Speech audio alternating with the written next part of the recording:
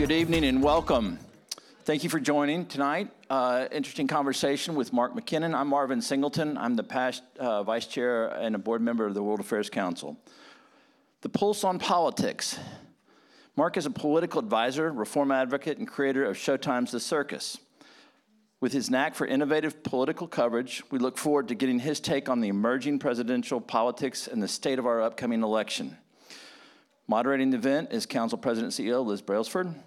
A special thanks to the Council's institutional partners, AT&T, Dallas Baptist University, Dallas College, Harwood International, Haynes & Boone, Lockheed Martin, NEC Corporation of America, PNC, and Sidley Austin. The Council's Global Young Leaders Program provides essential opportunities for educators and students to expand their global competence and international career prospects. Some of them are with us today. Thank you, Linda and Richard Schaefer, for your generous support of our Global Young Leaders Program. Thank you to our promotional partners for this program, the Dallas International Film Festival and the U.S.-India Chamber of Commerce. If you're not a member yet, please join the Council. Visit dfwworld.org for more information on membership or at anyone on the tables outside when you came in. I'm sure they'll be glad to talk to you. Lastly, I encourage you to donate to the Council's annual fund in support of civil discourse by engaging with the Council. You know firsthand how important collective curiosity can be. Help us inspire more this season by donating on our website or by scanning the QR code on the annual fund flyer that you will find in your chairs. A reminder, as a courtesy to our guest and speaker, please silence your cell phones or other devices as we begin. Liz, I'm going off script introducing Mark. I've had the pleasure to work with Mark for some time period. He started off growing up in Denver, in Colorado, and he decided after school, like anyone else at that time, to get his guitar and go to Nashville, where he plucked the guitar for a little bit, and he slept on this buddy's couch while he tried to make it, and that buddy was Chris Christopherson. So when the Curveville International Folk Festival, or at that time, called, Mark said, "Hey, Austin, that's kind of cool." So he went down there, and he liked it so much, he just decided to move there. And then when he was there, he realized maybe this isn't my life's calling, and he went to school at the University of Texas. For those UT, he was also the editor of the Daily Texan and got involved and gotten the bug to bite him on politics. His journeyman as a campaign manager includes individuals that you'll hear more about, President Bush 43, Governor Ann Richards, and then Charlie Wilson, just to name a few of the interesting individuals he's worked with over his life. Mark currently resides outside of Breckenridge with his wife, Annie. He's got 2 girls, and then he has 2 grandkids that keep him busy all the time. If you want to know more about the Leadville 100 bike race and how hard it is to finish after 12 hours, he can tell you. He's a dear friend and one of the most political savants I've ever met in my life. Please join me in welcoming Mark.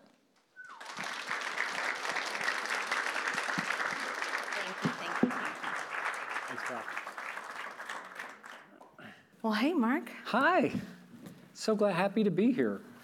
You know, I love the time I spent in Texas. I lived here for 35 or 40 years in Austin, and I feel like I kind of hit the sweet spot of the Austin years, 70s, 80s, and 90s, and got out just at the right time.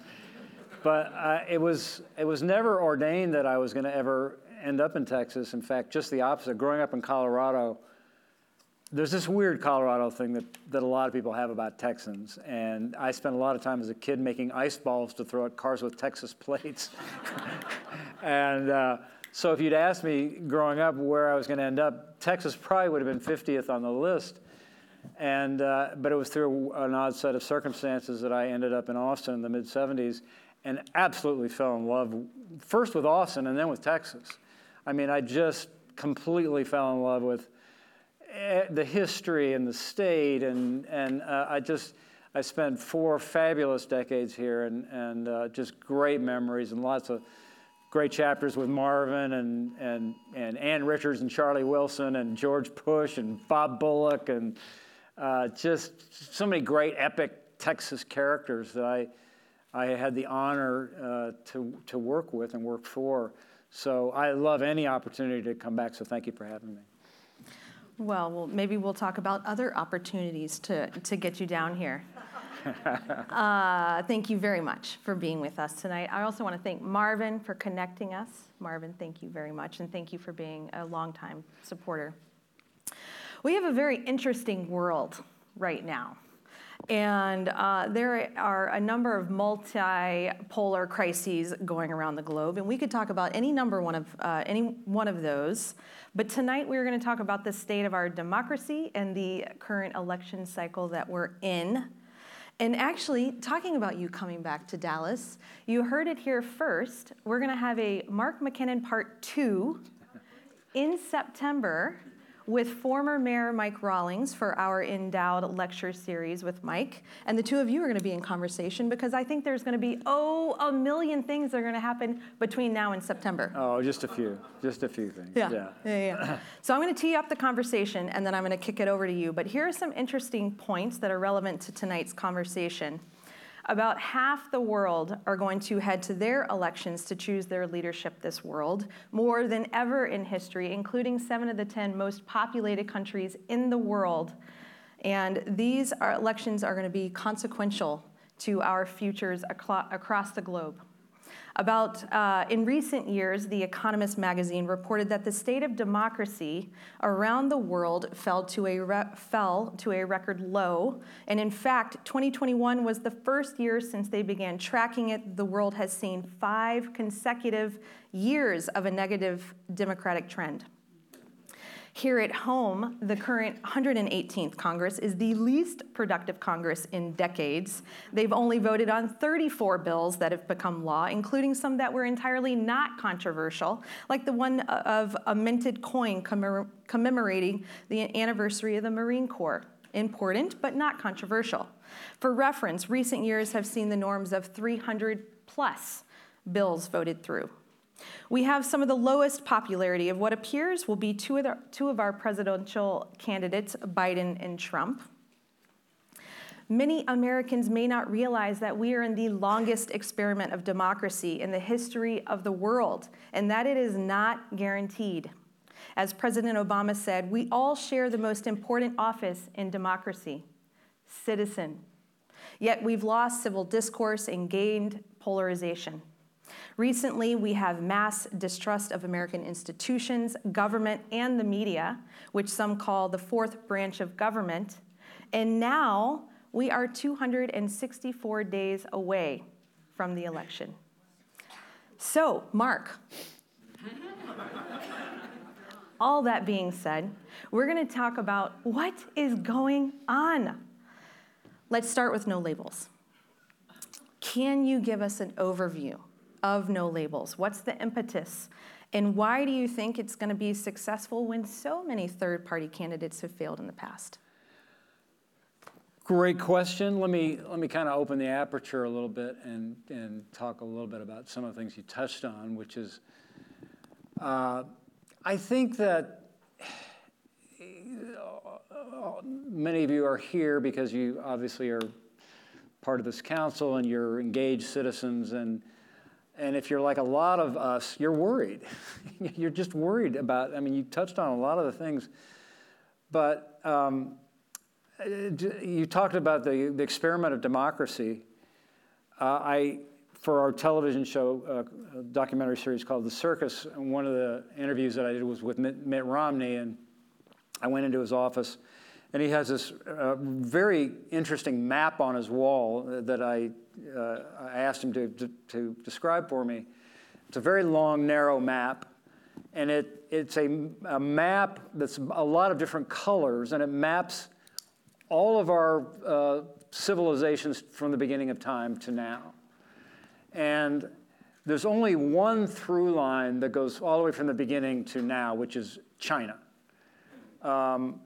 And you see lots of other colors start and then stop, and then others start below it. And you get on this very long map that's probably, 5 feet long, and democracy starts at about a quarter inch from the bottom. And you realize when you look at this, what a relatively new experiment this idea of democracy is, and how fragile it is. And we've seen in recent years that that it's much more fragile than we thought, and that I think we made a lot of assumptions about our institutions and how they'd stand up and the guardrails of democracy, and we realized that I had an interview with John Bolton, who worked for President Bush, who, whether or not you agree with his politics, he's a pretty good historian, and he said something that really got my attention. He said, Mark, he said, there's really nothing. I think, like others, I certainly was a victim of it. I just had this notion that that we're progressing, that historically we're making progress. He said, there's nothing in history that says that. We go backwards all the time. And I stay engaged because I'm a prisoner of hope. And I'm going to keep suiting up and fighting for this thing we call our American ideals and democracy, because there's no other choice, and it's really important. But it just seems like there's so much going on in the world today, not just America, but so much that's challenging us, and that makes it more fragile in these times that we're living in. I mean, you just talk about, there's so many factors, but disinformation, let's just take for one thing. I mean, how do we even know what is the truth anymore, right? I mean, we have artificial intelligence. Can you imagine what's going to happen with artificial intelligence in this election in the next 9 months? What sort of nefarious things people will do next October with artificial intelligence? It's pretty scary. And when you look at, people have lost faith in all our institutions of government, including the Supreme Court. So when you lose trust and you don't know where to get facts, it really becomes it creates an anxiety. I suffer from an anxiety about what's happening in our country. And so that's why I tried to stay involved, because I want to keep rolling this rock up the steep hill, because we've got to. And so you asked about No Labels. No Labels is an organization that I helped start, almost 15 years ago now, just with the idea that I'm a radical centrist. I work for Ann Richards and I work for George Bush. That's a demographic of one. And I've seen it on both sides, and I think there's really good people on both sides. And I think that in order to get anything done, we have to work together, and there has to be compromise. There has to be consensus. And it's really tough seeing the sort of harsh partisanship that's happened over the course of recent years. So I saw how the system was sort of designed to fund echo chambers from the partisan left and the partisan right, and there wasn't much support for people in the broad middle of American politics.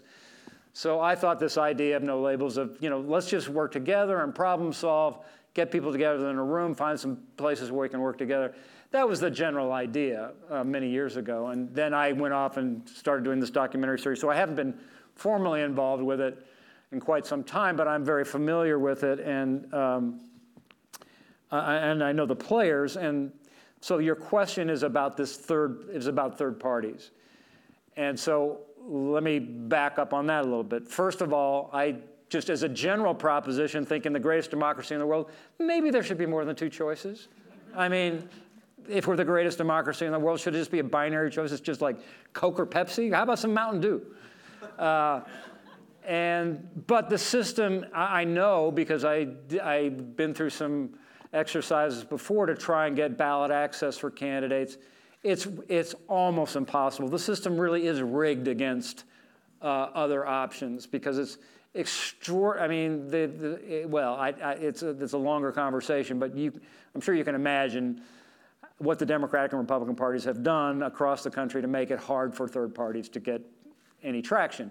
And it's incredibly expensive. So No Labels had this idea, not totally unique, but it was kind of like a former effort, which was to say, listen, the problem is if we get to next May or June and everybody wakes up and says, oh my God, we have a guy who's got a healthcare crisis and another guy who may be going to jail, how about another option? Well, you can't start next May and just suddenly pop up a third-party candidate.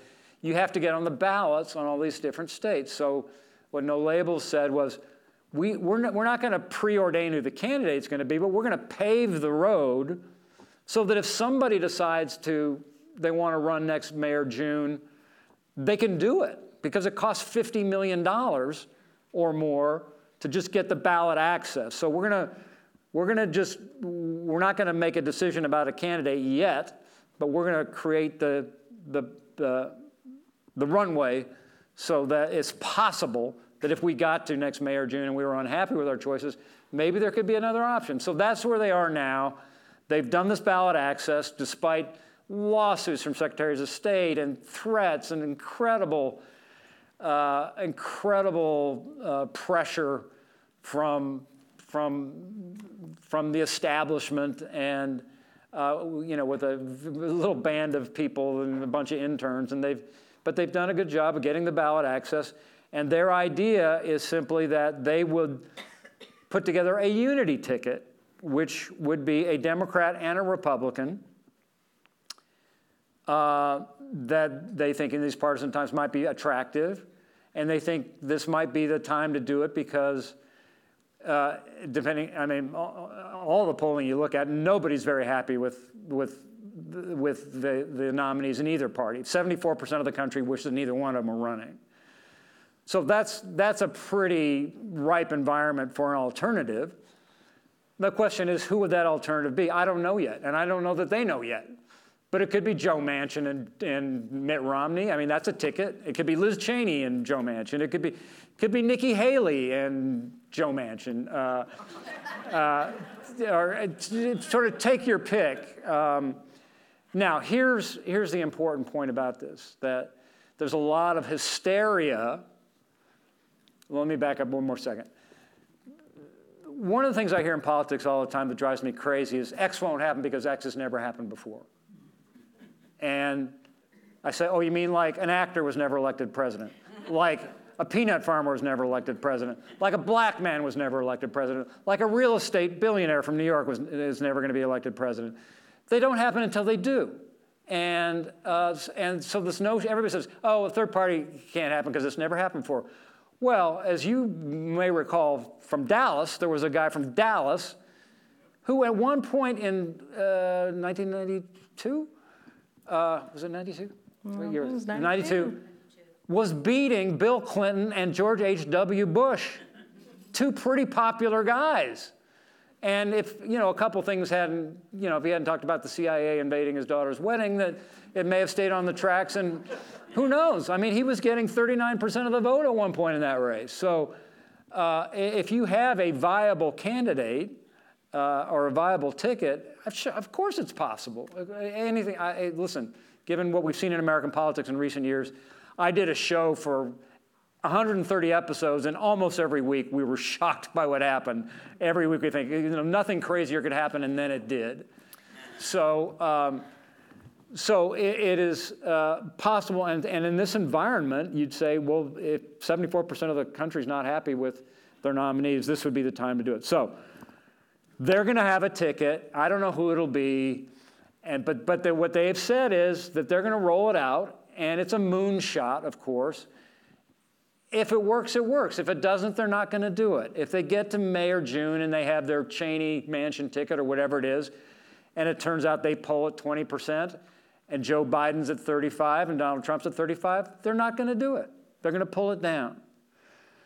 Now I've got a crazy other theory that I don't know if you want me to go into or not, but I'll save that. We'll circle back. We've hosted Manchin and Haley in recent about a year or so, and I'm trying to just picture them together now. I'm like, I don't know. Well, I could really picture them together because I think they're both very savvy. They're very smart. Yeah. You think about Haley. I mean, here's the interesting thing about if Haley were the nominee of the Republican Party, this is where you think, why aren't voters more strategic? She'd be beating Joe Biden by 15 points, easily. And if Gretchen Whitmer were the Democratic nominee, she'd be beating Trump by 15 points. So both parties have elected nominees. Yeah. They have much better options than what they've got. But Haley, just as an afterthought, I mean, she is certainly burning her bridges with Trump. So I would just say, it would not be out of the realm of possibilities for her to take a call from no labels. Yeah. You said rig early on. You got to be careful with that, you know. You got to be careful with that. Good point. You also mentioned healthcare crisis. So I'm going to skip ahead for a moment and talk about this. So there's been all kinds of presidential gaffes through the years, from President Nixon to President Ford, from President George W. Bush on to Presidents Obama, Trump, and now Biden. Okay, some of the gaffes are packaged online. You can find it. Is President Biden falling in line with this commonality, or is there a cause for real concern? You mean in terms of like the gaffes? Yeah. Yeah. Well,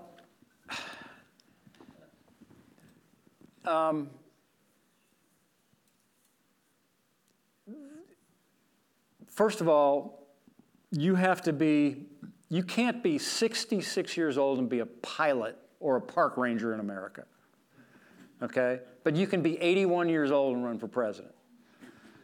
Now, I look around this room, and there's a few people here that are kind of in my demo.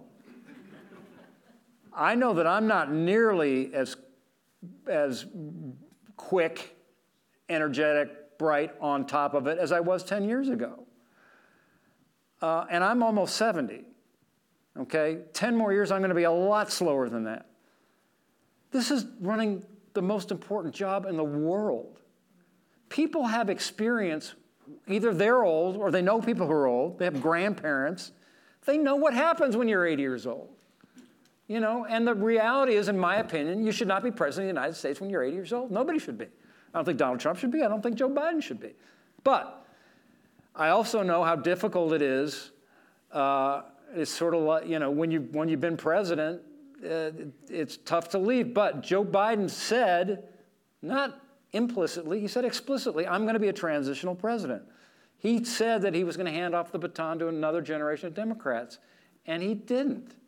And he has jeopardized the election, I think, for the Democrats by running for re-election with this notion that I alone can do it, which is kind of what Donald Trump said. Well, I think there's lots of other talented people in the Democratic Party that could do it, and just it's unfortunate because he has what I think is it could have been a very good legacy. I think he said there's a lot of accomplishments, a lot to be proud of.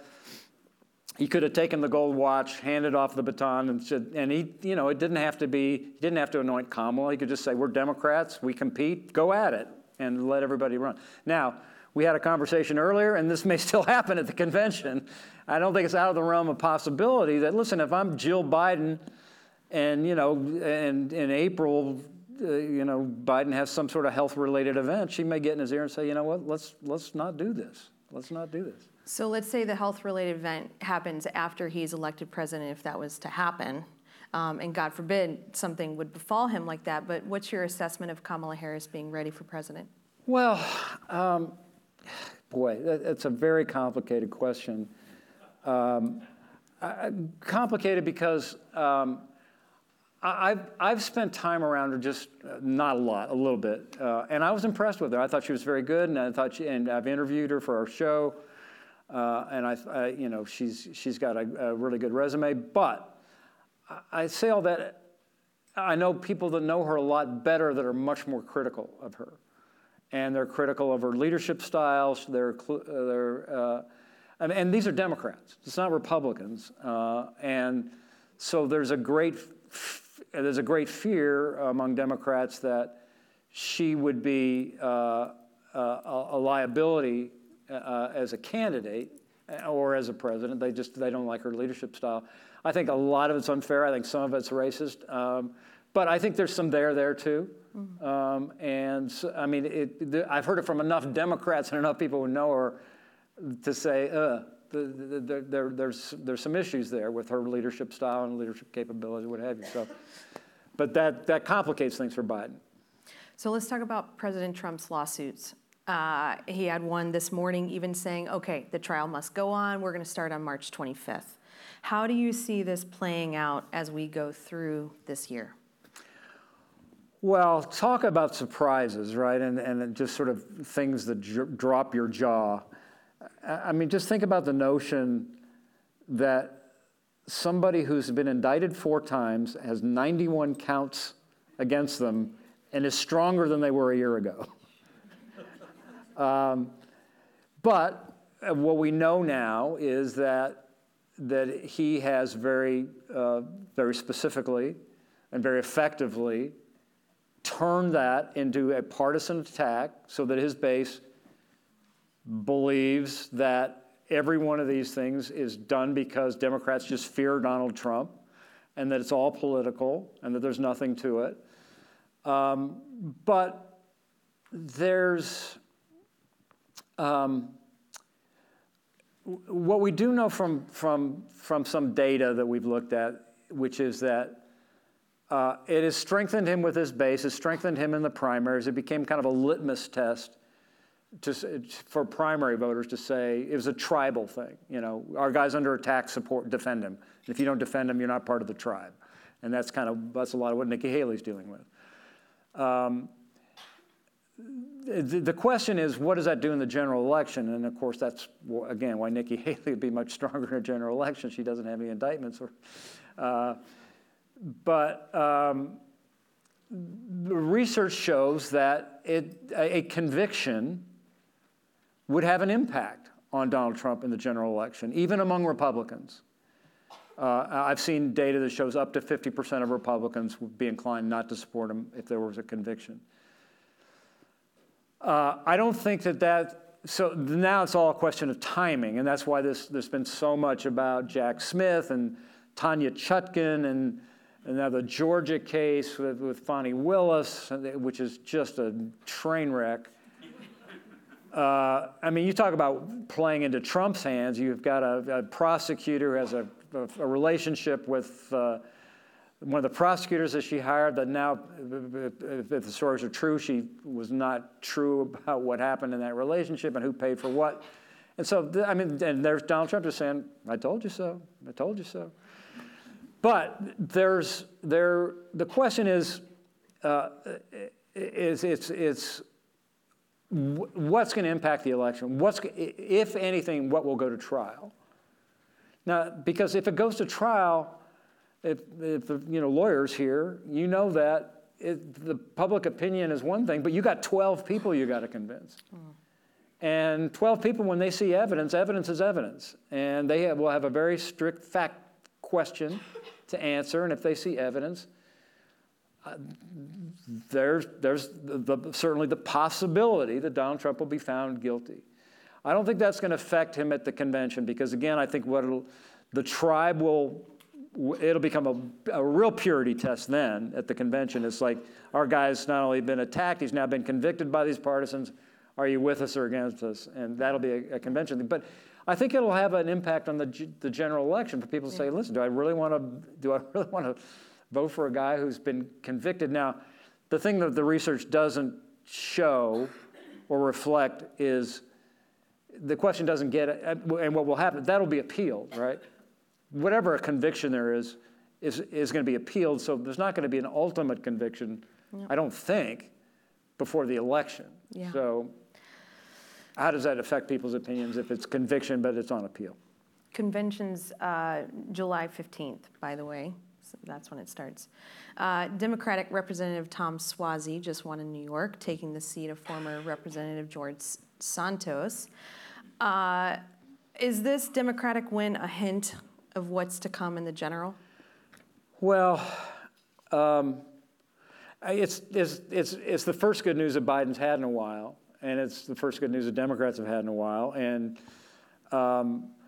it's a special election because it's a special election, and it's special because it's different, and it's not a typical district, and it's in New York, and there's so many variables. But it's the only variable we have to look at right now. So of course everybody's going to overanalyze it to death. But there's some good news for Biden. There's some good news for Democrats in that election. This is this is the seat for George Santos, the great fabricator. Yeah. And a Democratic congressman who had been formerly in Congress won that seat. But they're taking, among the lessons that Democrats are saying we come out of this election with is that Swazi's a pretty moderate guy, and he was able to talk about the border issues in a way that didn't hurt him. And of course, a lot of people are concerned about the border being a huge asset for Trump and Republicans. I mean, Trump and Republicans are winning that issue by 30 points or more. I mean, it's a lot. Biden doesn't have to win it, but if he can neutralize that issue a little bit. And what's interesting is that there was a very serious proposal to solve the border crisis that had a ton of support from a lot of Republicans, and Trump killed it. And it's pretty clear that he killed it for political purposes, that he doesn't want a solution. He wants to use it as a weapon to say, Biden fucked this, screw this up, excuse me. And I alone can fix it. So he didn't want a fix on the table because Biden would get credit for it, right? And that's where our politics are today. It's so bad that somebody's going to take off a humanitarian crisis that's affecting lots of people's lives to say, we're not going to fix it because I want some political advantage from it. So, but that's what Tom Swazi said. And so if Democrats and Biden can effectively say that, listen, yes, there is a border crisis, and I don't think Biden's done that enough. I think that part of the problem for Biden is that not only that he hasn't done much on the border, but he doesn't seem like he's really cared about it that much. But I think if he can now say, listen, we had a solution, and Donald Trump simply wanted to use it as a political weapon, I think that helps neutralize the issue. And Tom Swazi, that's exactly what Swazi did. That's what he said. He tapped into So I think Biden will take that lesson to say, listen, but by the way, part of that message is to say, Biden won by saying, I'm going to stop the chaos. And so part of what Biden can say on the border thing is, listen, we had a solution to stop the chaos on the border, and Trump wanted to continue the chaos. Trump is just going to be more chaos like he was before. So I think it's a small slice of experience to take away from a recent election, but it's the most recent thing we had to look at, and it was a good sign. It was helpful for Biden. So this week, the House impeached Homeland Security Secretary Mayorkas. And as we know, President Trump was impeached twice before. So do you think that we're going to see this more and more as a political tool? Yeah, that's been the fear all along, that it would be just increasingly used as a political tool. And impeachment is supposed to be for high crimes and misdemeanors. And there's some flexibility in what that means, but it certainly doesn't mean a disagreement in policy. And that's basically what they're impeaching Mayorkas for. They don't agree on his approach to the border, and because it's a policy disagreement, they've decided to impeach him. Now, the Senate's not going to go along with this. So, but I think impeachment has become a reflexive political exercise that I think we're going to see on both sides of the aisle, and it's just another example of the deterioration of our politics. Well, speaking of deterioration, we have 3 House vacancies right now. They were all resignations, and they've all cited frustration with the U.S. political game. And after the impeachment this week, House Republican Mark Green announced he's not going to be running for re-election. Several others are not going to be seeking re-election, and they're all kind of citing this frustration. Do you think we're just going to be seeing this more and more? I mean, what's going on? Well, would you want to be in Congress right now? No. I mean,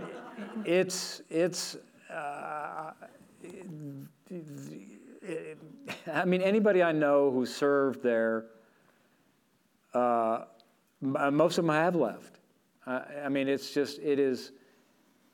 It doesn't matter which side of the aisle you're on. I mean, Chip Roy, who's, Abbott's former chief of staff from near Austin, very conservative guy. I mean, he's been running around saying, this is ridiculous. We haven't gotten one single thing done. And, the current speaker, I think, is in big trouble. And he may not last much longer. Yeah. And they're all, pining for the days of Kevin McCarthy now. Who is one of the resignations, as we probably Yeah. know. Yeah. So it's a pretty miserable place, honestly, and unfortunately, a lot of the people who are replacing them are pretty miserable people. Yeah. So thinking about who you would pull from the bench, and let's no labels aside, but who would you pull from the bench on both the Republican and the Democratic sides? Biden and Trump aside, no labels aside. Well, listen, I am a old George W. Bush, John McCain guy, and there's just not much left of that Republican Party these days. I mean, Trump has taken it over wholesale, refashioned it completely in his image. So those sorts of, standing up to Putin, those sorts of things that, that attract, I mean, I was attracted to George W. Bush because of his message about compassionate conservatism. Well, I don't see any sign of compassion in the version of the Republican Party I see right now. So it's easier for me to actually answer that. I mean, I love Mitt Romney. He was always a terrible candidate, but it was always really good once he got in office. But he's pretty old now, and so I don't see a lot of younger bench in the Republican Party, except for they're all Trump bomb throwers. The younger ones are, and I don't see compassionate. So the version of the Republican Party that I would support or endorse has disappeared, and so I think that the only way that the version I knew and respected would be resurrected would be if Trump loses in the fall, and then somebody like Nikki Haley pops up and says, well, I told you so, let's rebuild this thing. I think there's a lot of talent on the Democratic side. Gretchen Whitmer, I think the Democrats would be very smart to nominate a woman Midwestern governor. I mean, I just think that'd be very smart. And I think that she's a big talent. And I love Mitch Landrieu. We talked about our New Orleans. We had a New Orleans connection here somewhere. He's former mayor of New Orleans, a very talented guy.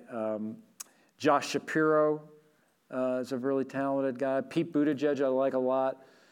Buttigieg is really one of the best communicators I've seen in politics in a long time, and I love him because he goes into the Lion's Den, he goes onto Fox News, and will tangle, and he gets a lot of respect for that. And I like the idea of going into opposing camps and articulating your view of what the world is, and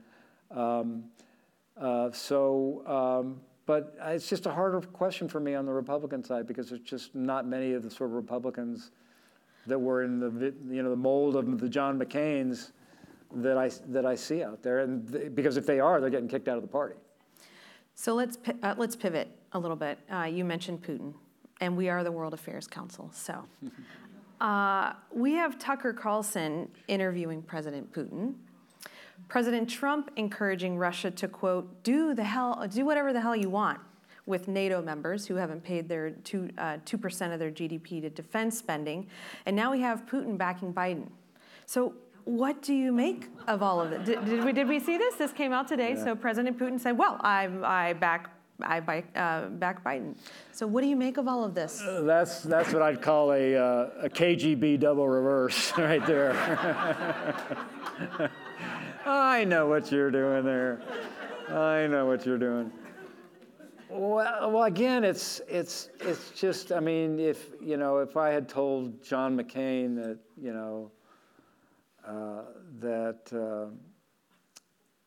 that we'd be where we are today with Vladimir Putin, I mean, he'd be rolling over in his grave, and I'm sure he is. The Tucker Carlson thing is just astonishing, and what's even more astonishing is that Putin now is making fun of Tucker Carlson, saying that was kind of a bullshit interview, and just really you can just see him putting the screws to him in classic KGB style. But this is a completely different approach to foreign policy, and again, it's so antithetical to Reagan, Bush, and the whole doctrine of the Republican Party, and to stand up to Russian aggression and Vladimir Putin. So it's left a lot of people homeless, and I'm one of them. Yes or no answer, one word. will we be able to vote through separate aid and border packages? Yes or no? Oh, man. Yes or no? No, I don't think so. Okay. How will our geopolitical crises, you've got Russia, Ukraine, you've got China, Taiwan, you've got the Middle East, you've got North Korea, perhaps, they've been popping up a bit more in the last couple of weeks. How is that going to factor into our presidential election this year? Well, again, I kind of go back to my anxiety, and it feels like we're living in a more and more dangerous world all the time. And you kind of stack up all the things with Ukraine and Russia and China and Taiwan and what's happening now in the Middle East and Gaza and Israel. I mean, that's splitting the Democratic Party in a way that we haven't seen in a long time. That's creating, amazing fissures within the Democratic Party. And then, there's just a tinderbox in the Middle East with Iran and Iraq, and you kind of conflate all that. And so any one of those things could scramble the decks for this election, I think. Yeah. And so I'm, this is part of why Biden was elected, was that he had a lot of experience in foreign policy and was a stabilizing force. But, I think Donald Trump and a lot of Republicans think that we've spent too much money in Ukraine, and it's an endless war, and it's a waste of money. And there's a lot of people that agree with that. Yeah. I want to ask you two quick questions, and then we're going to do a very brief round robin. Okay. And then we're going to flip it over to you. We're in a wretched era of polarization right now in our country, and we all know it. We all face it every day. What is or are the causes of this, and how do we get out of it? Well, I think the greatest threat to our democracy is disinformation and the breakdown of. We may have disagreed, but we agreed on what a fact was.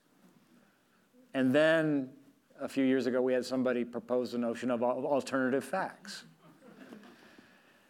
And so if we can't agree on facts, that creates a huge problem.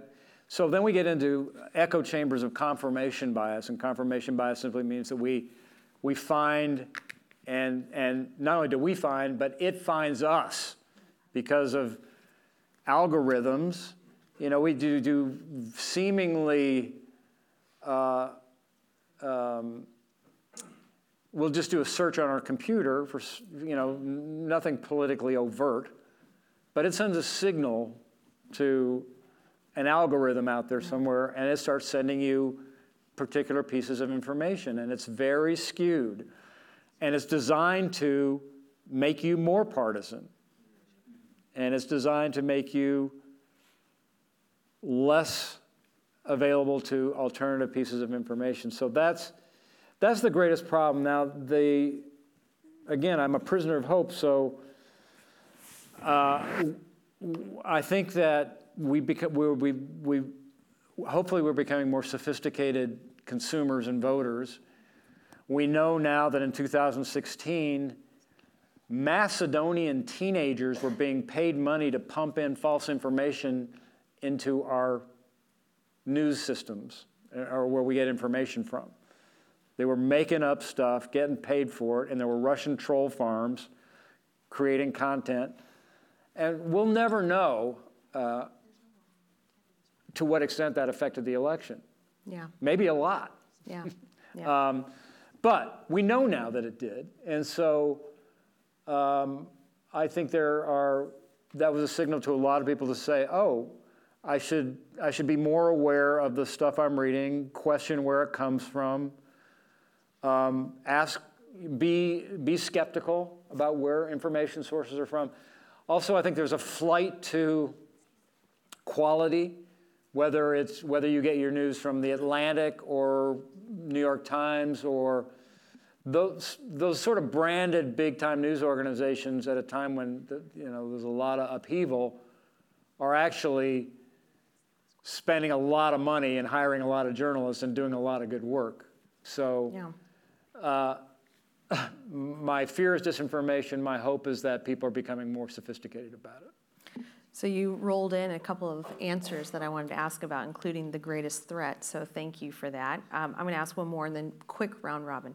Are we safe from election interference?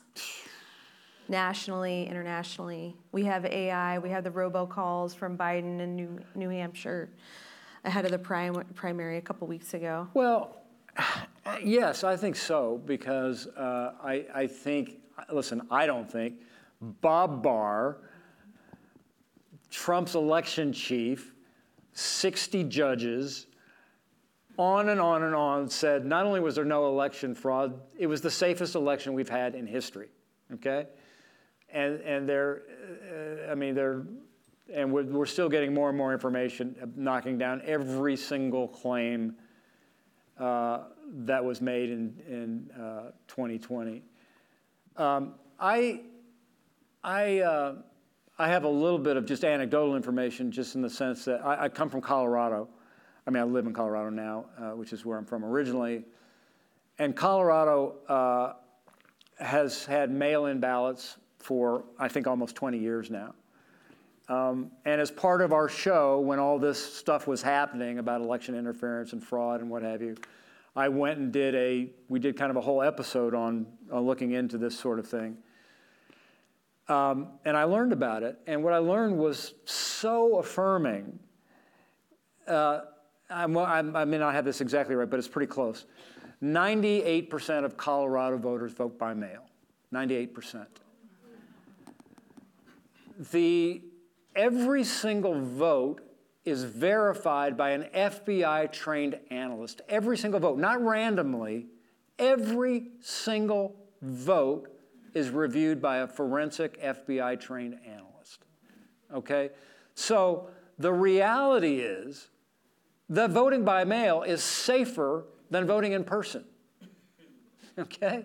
Now, it's interesting what's happening on the Republican side of the aisle now, because there are lots of Republicans who are saying, you know, the more we talk about mail voting being a problem, the less our people are voting, and maybe we ought to get on the program and maybe suggest that it's okay to vote in mail-in voting. But listen, and I saw, I mean, the whole fraud thing is so problematic, because people, it's just like, just make shit up, you know. It's just like, there were ballots there, there were ballots there, and then you just got to go knock that down. No, that's not true. That's not true. That didn't happen. That didn't happen. The reality, listen, the other thing is, having looked at it a lot, I'm not saying that voting fraud doesn't happen, but it happens almost never, and when it happens, it's almost always by mistake. You know, it's somebody that got out of prison and thought that they didn't realize that they couldn't vote now, and they voted. You know, it's not some organized thing of conspiracy, things of teams of people. That just doesn't happen. It just does not happen. And so because of what happened in 2020, I think the 2024 will be even safer, even better. So I'm not worried about it, but I'm worried about people saying that there will be fraud. And you know, we'll just do it 2020 all over again just because people say it is. Yes or no? In the foreseeable future, could our democracy fail? Will our democracy fail? Yes or no? I think it could, and I really worry about it because of kind of my Mitt Romney example that I think I mentioned, didn't I? Yeah. That it is such a short-term experiment that we're on, and to see how close we came to somebody by fiat overturning a free and fair election. Yeah. Now listen, that's obviously my opinion, but it's not what we wanted to hear. And it wasn't a yes or no. In 3 words or less, what's the thing that keeps you most up most at night? 3 words or less. Disinformation. In 3 words or less, what's the thing that makes you the most hopeful about our democracy? Just American people. I just think instinctively we're really good. You know, every time I get down about this, I get in a car and travel around America, and I stop in small towns, and people are really good. Yeah. You know, there's fringes who are really screwed up, but most Americans are really good people. Let's open it up.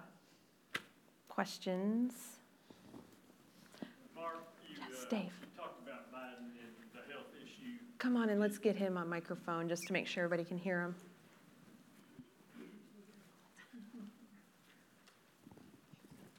And first of all, I should say just add to what Leah said, a big, big thank you for you being here this evening. You're so well versed. Appreciate it very much. You're so well versed from a really, really high viewpoint, and that's meaningful in what we're going through. My question is, when you said that about Biden and maybe Jill, come July or something, whispers in his ear and said, say maybe we shouldn't go forward with this. Is there any other trigger in your mind that might make that happen other than illness?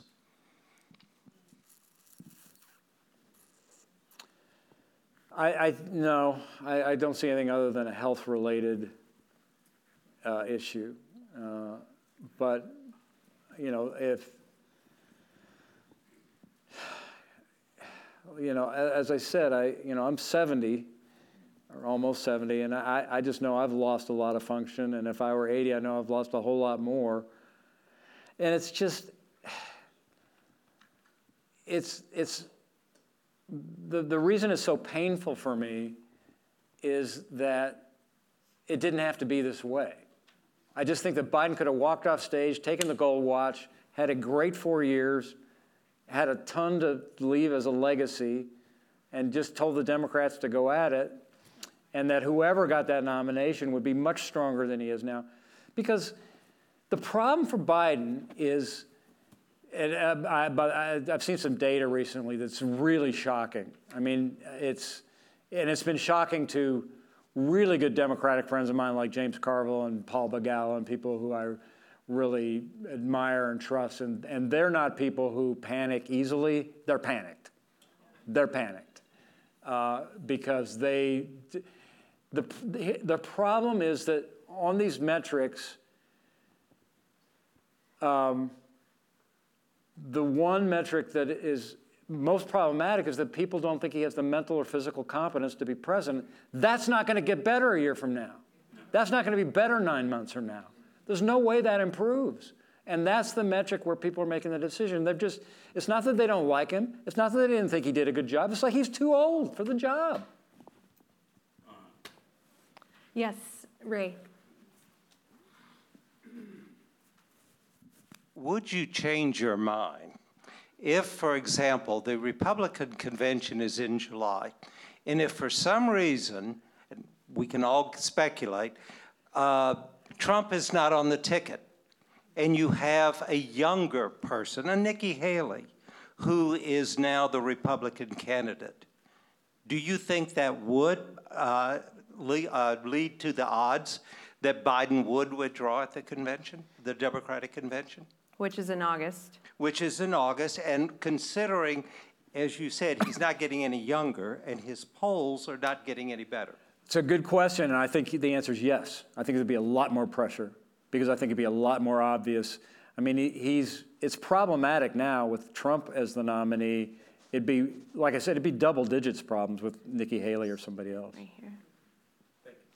We have a student. First off, I like your hat. Thank you. I'll take just a second to say that, yes, it's an affectation, but it's not a recent one. There's not a picture of me growing up I don't have a hat on. And this is called an open road Stetson. It's also called the president's hat because this is what LBJ wore, Truman, George W. Bush. It's kind of a formal, little thinner brim, little dressier. Pardon me? Where do you get it made? Well, Where do you get it made? I got a couple custom guys that do a little work for me on the side. Yeah, in Colorado. Aspen Hatters. Okay, the student's question. Yeah, more importantly. What's more important than that? Do you think if Trump was able to somehow run as a third party, it would give room in the Republican Party to kind of move past this Trump era of politics? Yeah, that's an interesting question because there was a time when, a year ago, I thought that there was a possibility that Trump would end up running as a third-party candidate. Because you could see where he could have legal problems that sort of bounced him out of the nomination, but he still has that, really animated, dedicated base that's never going to leave him, and that he could go really create problems as a third-party candidate. And that's why I thought that Ron DeSantis, when he originally looked like he might be pretty strong, said that he would endorse Trump if he were the nominee, because I think he was worried about that possibility of Trump going off and being a third-party candidate. And I think that was kind of a strategy of DeSantis's to keep him out from being a third-party candidate. But I think I think the Trump version of the Republican Party will be a third-party threat ongoing, because I think even when Trump leaves, that's going to be a movement that's going to sustain for a long time. We have another question. So considering what's happening in the Republican Party, how do we move forward when we have one party that is just under the thumb of a mob boss, a dictator, whatever you want to call it? I mean, when you have legislation, this was a perfect example, that was going to impact something that 95% of Americans want, and a large majority of the Senate wanted, and it was a bipartisan effort, and 2 words from one person, and it was killed, and we can't seem to get people to stand up for what's right for America versus what's right for their political situation. Yeah. Well, it's a question a lot of us are asking all the time, and we keep thinking we've reached a threshold, or that the pendulum will swing, and I just think that we've hit that point, and I think that,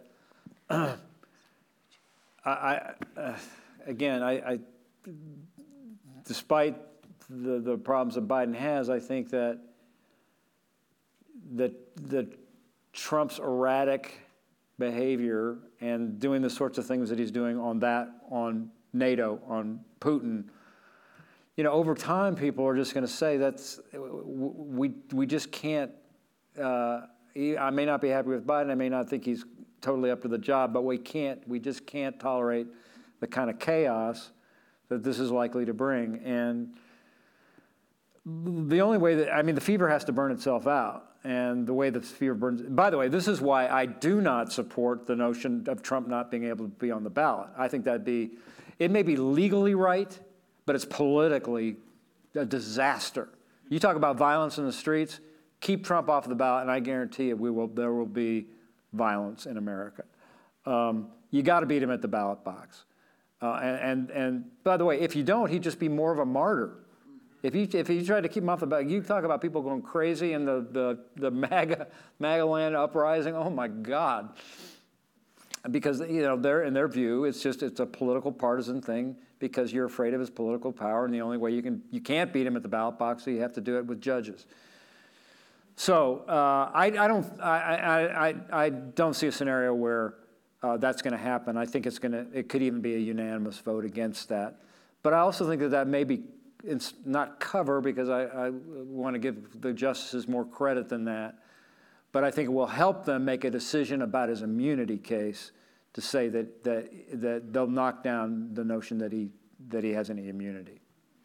So we have one question right here, and then Robert, we're going to end with you in the very back row. Thank you very much. Yeah, Mark, can you speak to gerrymandering? How much do you think that is causing the polarization? And do you feel that we'll be able to move away from that?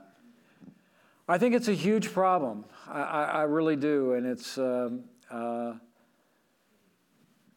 it simply reinforces all the partisan reflexes that are out there, and you all understand gerrymandering. It's just the drawing of districts in ways that protects incumbents, and what it does is it makes these primaries not competitive. It makes it, in the Democratic seats, it makes it more Democratic. In the Republican seats, it makes it more Republican. So we have very little representation from the middle. So it just exacerbates the problem that's already out there. I do think that there are a lot of people interested in reforming the system, and there are states that are experimenting with it. California, for one.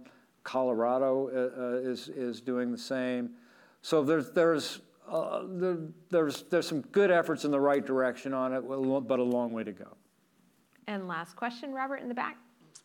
You mentioned how miserable of a place Congress is now, and it's certainly always had its fair share of blowhards in it. But from seeming like it used to have at least attract a large portion of our best and brightest to now more of our loudest and dumbest, what can be done, if anything, to re-engage those best and brightest to see running for public office as a viable career path and something worth doing? Well, the need has never been greater, and as I look at, I talked to students today. I say I'm a prisoner of hope, but that's what gives me hope, is to seeing the generation that's following us, that they are really smart, really animated, and I think that there are going to be, for all the blowhards, we're going to start to see more John McCains. And, I think about John McCain a lot. He was a true hero and a true patriot, and there's so many times where I wish that he were alive today to deal with Matt Gaetz or whoever it might be, to just bring some backbone out there.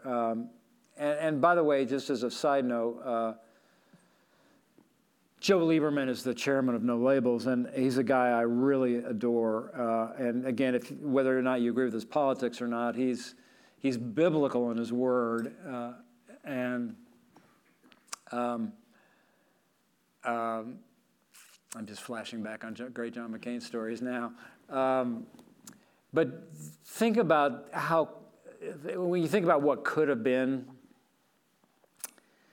I don't know if you remember this, but I mean, first of all, Joe Lieberman was the vice presidential, he was Gore's vice president pick. Flash forward to 2008, John McCain and Lieberman were best friends. And McCain, this goes to this whole issue of your message and your rationale for why you're running. McCain's message was so perfect because it reflected who he really was. His message was country over party. And you think about his history of being a POW guy, and he very seriously was considering making Joe Lieberman, a Democrat, his vice presidential pick in 2008. And he was going to do that. And just imagine how that would have been. I mean, it was so powerful to his message and who he was to say, I believe so much in my country that I'm willing to pick somebody from the other party to be on my ticket. And the reason that got blown up is because another one of McCain's little kind of group of friends was Lindsey Graham. And Lindsey talks all the time, and Lindsey blabbed it to the press. And it got out, and as soon as it got killed in the crib because everybody went nuts and went to McCain and said, you can't do that. People were going to walk out of the convention, which, by the way, I think would have been great. That would have been great TV to watch people walk out of the convention. But anyway, just I'll tell you one little other side note. I did a weird thing with McCain. First of all, I always loved the guy, even during the Bush years when we were running against each other. I always really respected him. And then in 2004, they became good friends, and McCain hosted a party, hosted the third debate, which was in Arizona, and we went down there, and there was a story on the television about a guy named Pat Tillman who was killed in friendly fire, and his number was 40, and there was the story on the TV was about in the corner of the room, and we're in the green room waiting for the debate, and McCain and Bush, and there's a story about Pat Tillman being killed, and a former teammate of his who played for the Denver Broncos, who'd sewn his number 40 on his uniform, and the NFL commissioner had fined him like a whole bunch of money and told him he couldn't wear the patch. And then it went to McCain on TV, and McCain just blistered the commissioner and put him through an acid bath. So I didn't know McCain that well that when I walked over to him, I said, Senator, I just saw this news story, and I just want to tell you how much I appreciate what you said. And this guy, Pat Tillman, he was a $11 million a year NFL football player who left after 9/11 and signed up for Afghanistan and then was killed in friendly fire. It's just a horrible tragedy, but an amazing story of heroism and sacrifice. So I told McCain the story. I said, that meant so much to me, and there was a Sports Illustrated cover at the time that said, don't ever forget this man. And I was afraid that I would, so I got his number tattooed on my shoulder. And McCain's like, oh, bullshit. And he made me strip down in the green room and show him this tattoo that everybody else thinks I got drunk on my 40th birthday party. But it's, but then I had this other really, just to give you a sense of McCain. So we became friends after that, and he asked me he told me he was going to run for president. Would I help him? And I said, Senator, I'll mow your lawn if you want me to. I'll do whatever you want. I said, but I have a very weird caveat. And he said, what's that? I said, there's this guy named Barack Obama. And he's like, Barack who? And I mean, this is like early 2007. And you know, Obama's like a first-term senator. You know, he did the speech, and you know, yes, I mean, he was kind of kidding. He knew who he was. But the point was, I said, I met Obama, and I had, and I admired and respected him, and I didn't, you know, agree with him on a lot of stuff. But I thought his candidacy, which he was talking about at the time, would be good for the country. I thought it'd be good for the country to have Barack Obama run for president. And I said, Senator, if you win the nomination and he wins the nomination on the Democratic side, I'd be very uncomfortable being your attack dog attacking Obama. I mean, I'm still going to support you, but I don't think I would be comfortable, nor would I be the right guy to be the trigger man against Obama. And so I would, if that happens, then I would step out for the general election. And he was like, whatever. He's like, that's not going to happen. This guy, Barack Obama, is not going to win the nomination. He said, well, yeah, whatever. Well, knowing that, and that I knew that he'd forget, I wrote a memo to the campaign saying, I just had this conversation, and also I was afraid that I'd chicken out of it. So I sent a memo to the campaign saying, if this happens and Obama's nominated, then I want to step down for the general election. And then it happened. And then as I predicted, McCain completely forgot about it. So I walk in with the memo, and he goes, God damn it, McKinnon. But he gave me a big hug, and he said, you know, listen, it would be very un-McCain-like for you not to keep your word, so thanks for getting me here, and God bless you. So anyway. Mark.